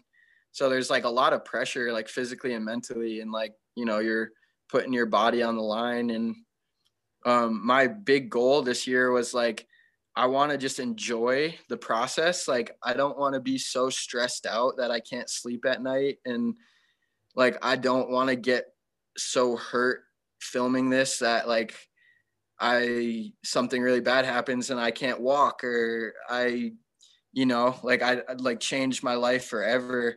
And I feel like maybe to some people that might come across as like, well, you don't deserve the spot, or like, then if you're not going to like risk it all, then like, why would you accept it? But like, I don't know, just being 28 and having a little bit different mindset than I did when I was like in my early 20s, I really just wanted to enjoy this process and like, you know, enjoy being on the road with my friends and like look back on it and be like, that was a really cool experience. And like, I didn't just stress the whole time, or like, I didn't just like get broke off and like, just like hurt myself. And yeah, I definitely like took some risks and, you know, was like pushing it, tried to hit some big stuff and tried to hit some fun, creative stuff, some new stuff. And like, you know, I don't know. I'm interested to see what people think about this segment. I don't think it's necessarily like the best segment I've ever put out, which ironically I think it's supposed to, maybe people think is supposed to be your best segment for X Games. But, you know, I'm proud of what Owen and I were able to do. And yeah, like interested to see what people think of it and interested to see what everyone else was up to. And, you know, I think, yeah, I'm happy. We worked hard and, you know, that's like, that's a big part of it. So Yeah. we'll see, I guess. We'll see what you guys think. Yeah. Do you know when the results come out and when they're doing the whole show on it? I believe so. The submission date is January 28th. And then I believe February 16th, the edits are going to release online for the fan vote. And then I think it's like February 22nd or 23rd is when the TV show is going to air. So, yeah, that's kind of like the time frame of it all right now. Yeah. But I can definitely stay in touch with you about those dates, like just as they confirm. But like as of right now, I'm pretty confident that's what they've told me. Yeah. Yeah, and we got to have all of Connecticut hopping on and voting for the fan favorite when that does come out. We'll set the Word, yeah, army on everybody. that would be sick, dude. There's Yeah. definitely there's a lot of big names. So yeah, it should be interesting to see how it all turns out. Yeah, for sure. All right, so it's been a while. Do you have time for a couple listener questions? Yeah, dude, I'm in no rush. Like I'm happy to talk as long as you need. All right, we got in touch with some people. All right, let's see. I'll start off with some that we received, and then I'll go to the people that you know. So top three dead songs. Your favorite. It Oof. doesn't have to be like an objective top three of all time. What are your three favorite? All right. Let me see. I think give me a second here. Mm-hmm. This is a tough one. I think I'd have to say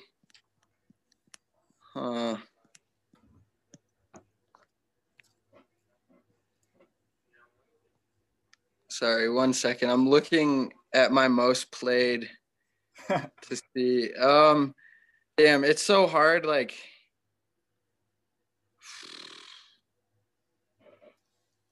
I think Easy Wind, I would say, is potentially one of them. Candyman,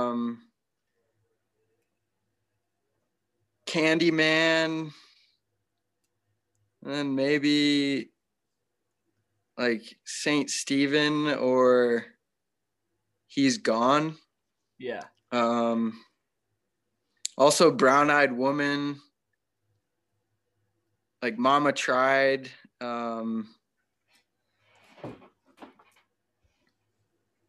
Don't Ease Me In. Man, there's so many, like it's so hard to pick. Yeah, I feel you. I'm a Mississippi half step type of guy myself, but those are all Yeah, good songs. that's another one.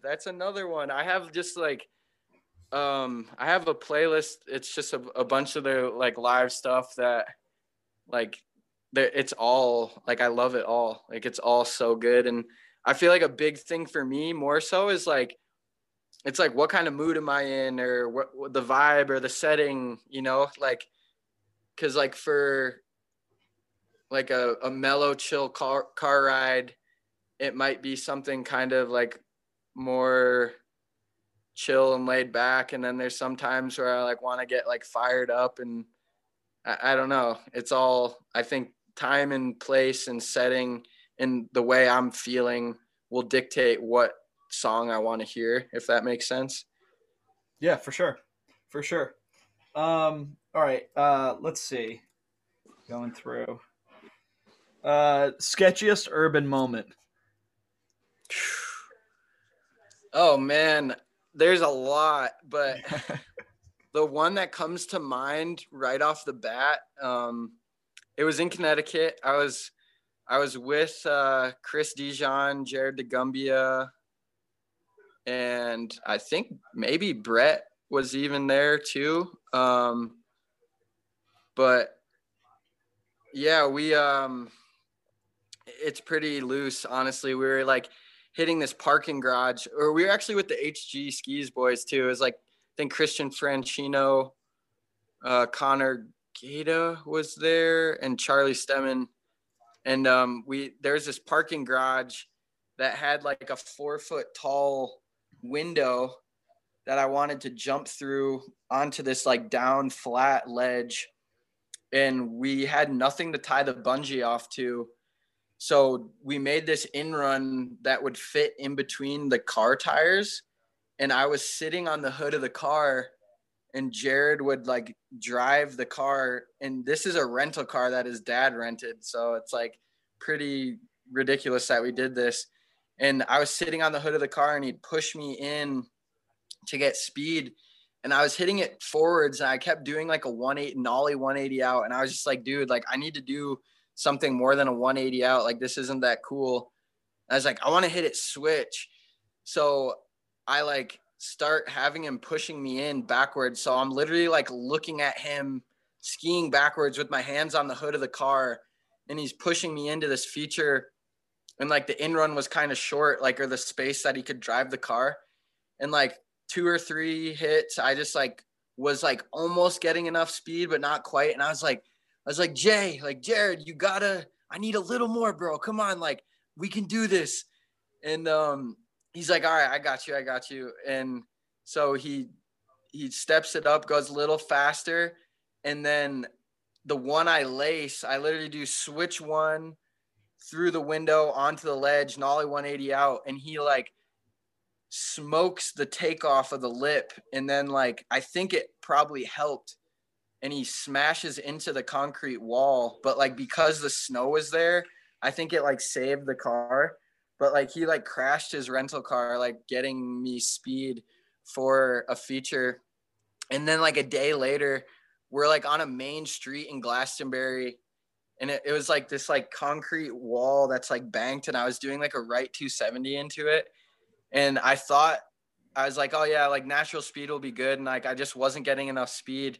So we're like on this main busy road, and like, he's like pulling the car like right to the edge of the road so I can like hold on to the window. And like, he's like getting me, like pulling me in to get me speed. And like, he's just like the man, like down to do whatever it took to like help me get the shot. And he's like my winch man, you know, like he would run the winch for me and just like always be at the spot helping me out and shit. And like, he's just been like one of my best friends, like always, you know, helped me out with anything and just always been there for me. And we just have been through so much together. So like huge shout out to him and Chris and like all the boys, like, cause yeah, they were just always down to help out. And, you know, I only got love for all those dudes. Like they've been a huge support, great friends. Yeah, that's awesome. All right, now we'll move into the folks you know. So this one, Kirk Scully sent a bunch, so I'll run through some of these. Uh, it's super funny. Let's see. Favorite feature you've ever built, street or backcountry? Huh. Um, Man, that's tough. I don't know if it's my favorite, but like one of the most memorable spots in I think it's Good Company. Man, I can't even remember the name of it. What? It's one of the older Good Company movies. I did a trip to Lake Tahoe with Evan Lyhip and Dylan Sundrup. I think I'm saying his name wrong. Sorry, Dylan.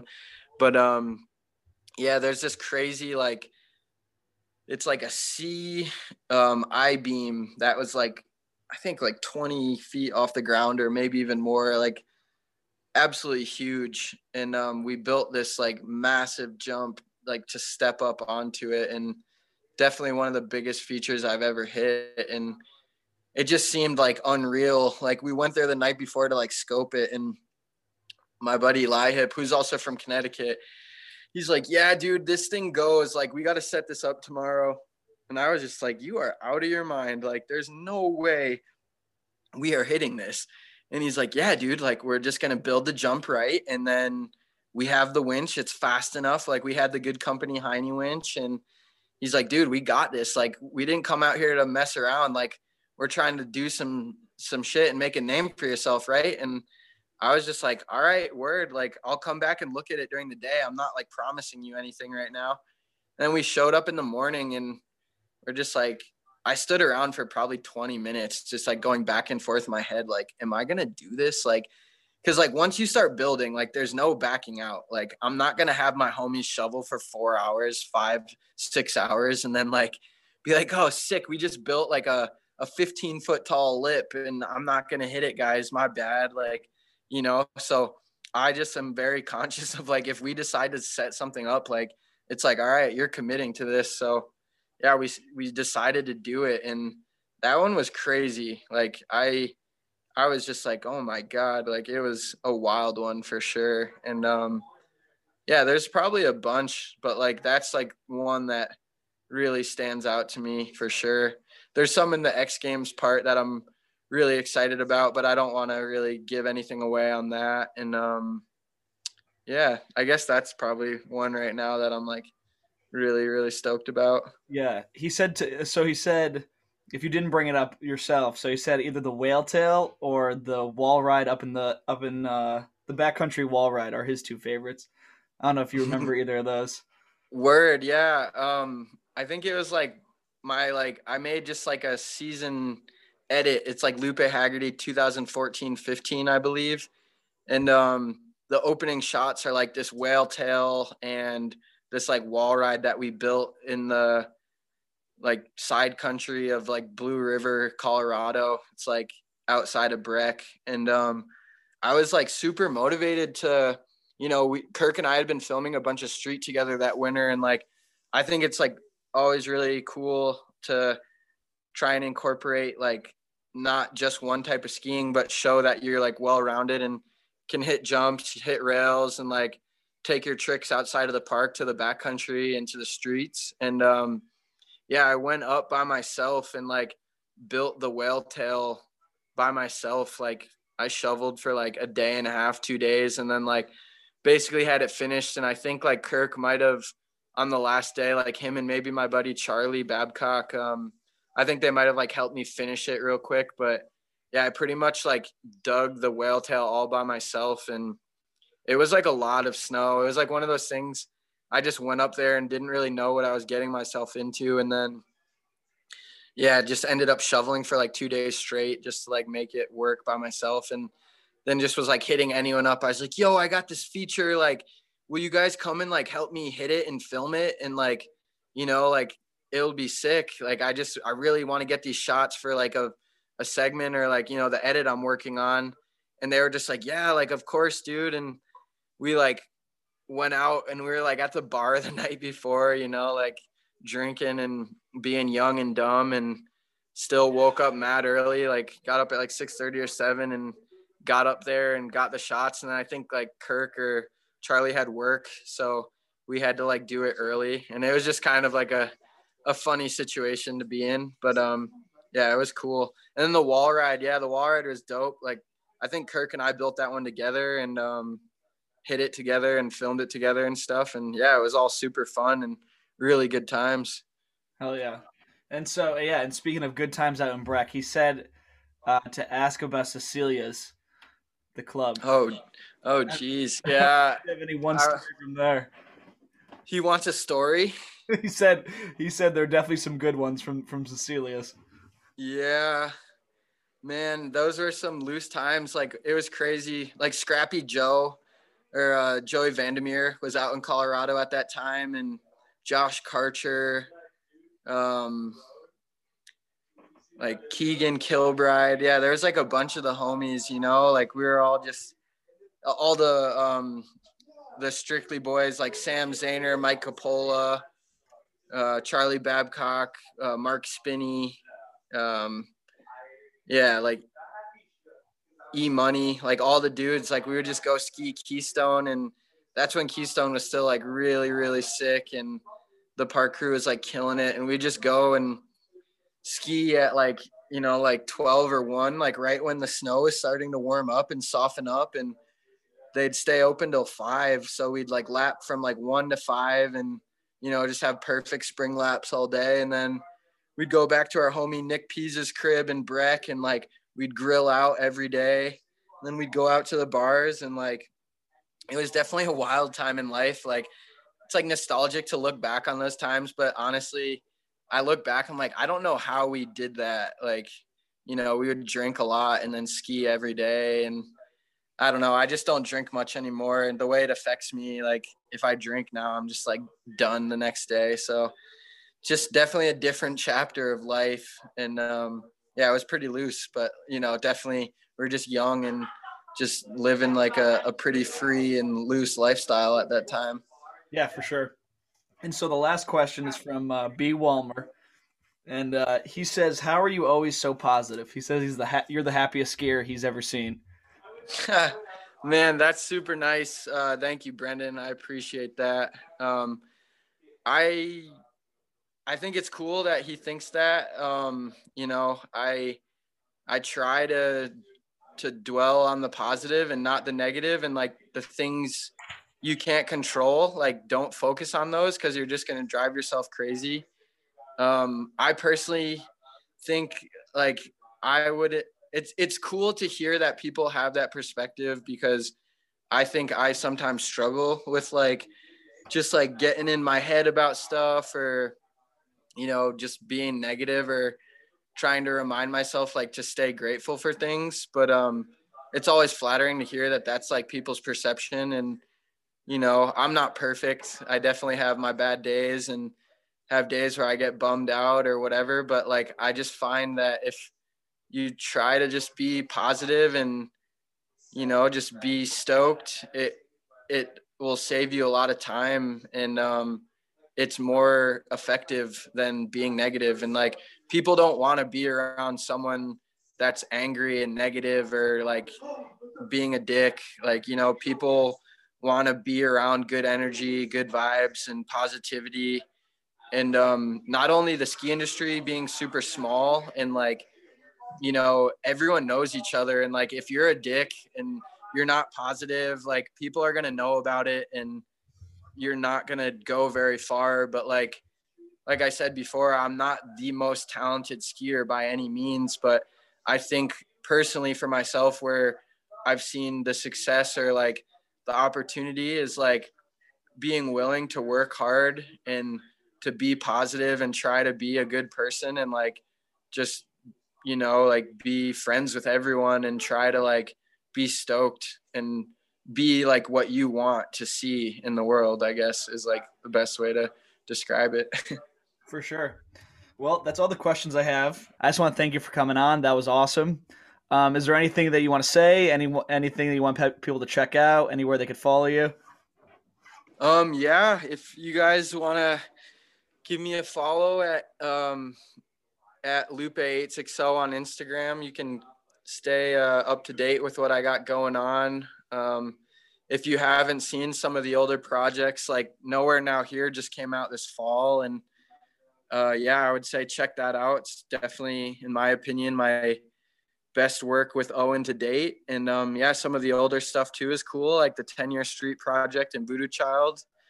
And keep your eyes peeled for the Real Ski segment dropping sometime in February. And I'm just grateful to have you reach out, Ethan. It was really cool to see someone from Connecticut, like, doing something cool with the podcast and like focused around skiing. And I was real stoked to have you reach out and want to do this. So I appreciate this opportunity. And I had like some of the stuff that we just talked about, I feel like maybe only like really close friends of mine knew. So it was cool to kind of give some people a little more background of my story. And shout out to everyone who's supported me over the years. Like, there's more people than I can really name or thank right now, but like, who you are. And throughout the process of my career, there's been so many people that have been down to help me out and like give me an opportunity, and that believed in me. So super grateful, and shout out to my sponsors and my family and all the homies in the 860. Like, much love. I'm really grateful to be doing this, and hard work and passion can go a long way. Like, I never thought 10 years ago I'd be in the position I was in, but don't let people tell you you can't do something. If you want it bad enough, you can find a way to make it happen. Hell yeah. That was awesome. Thank you, man. Set out run, but take my time. A friend of the devil is a friend of mine. I get home before daylight, just might get some sleep tonight.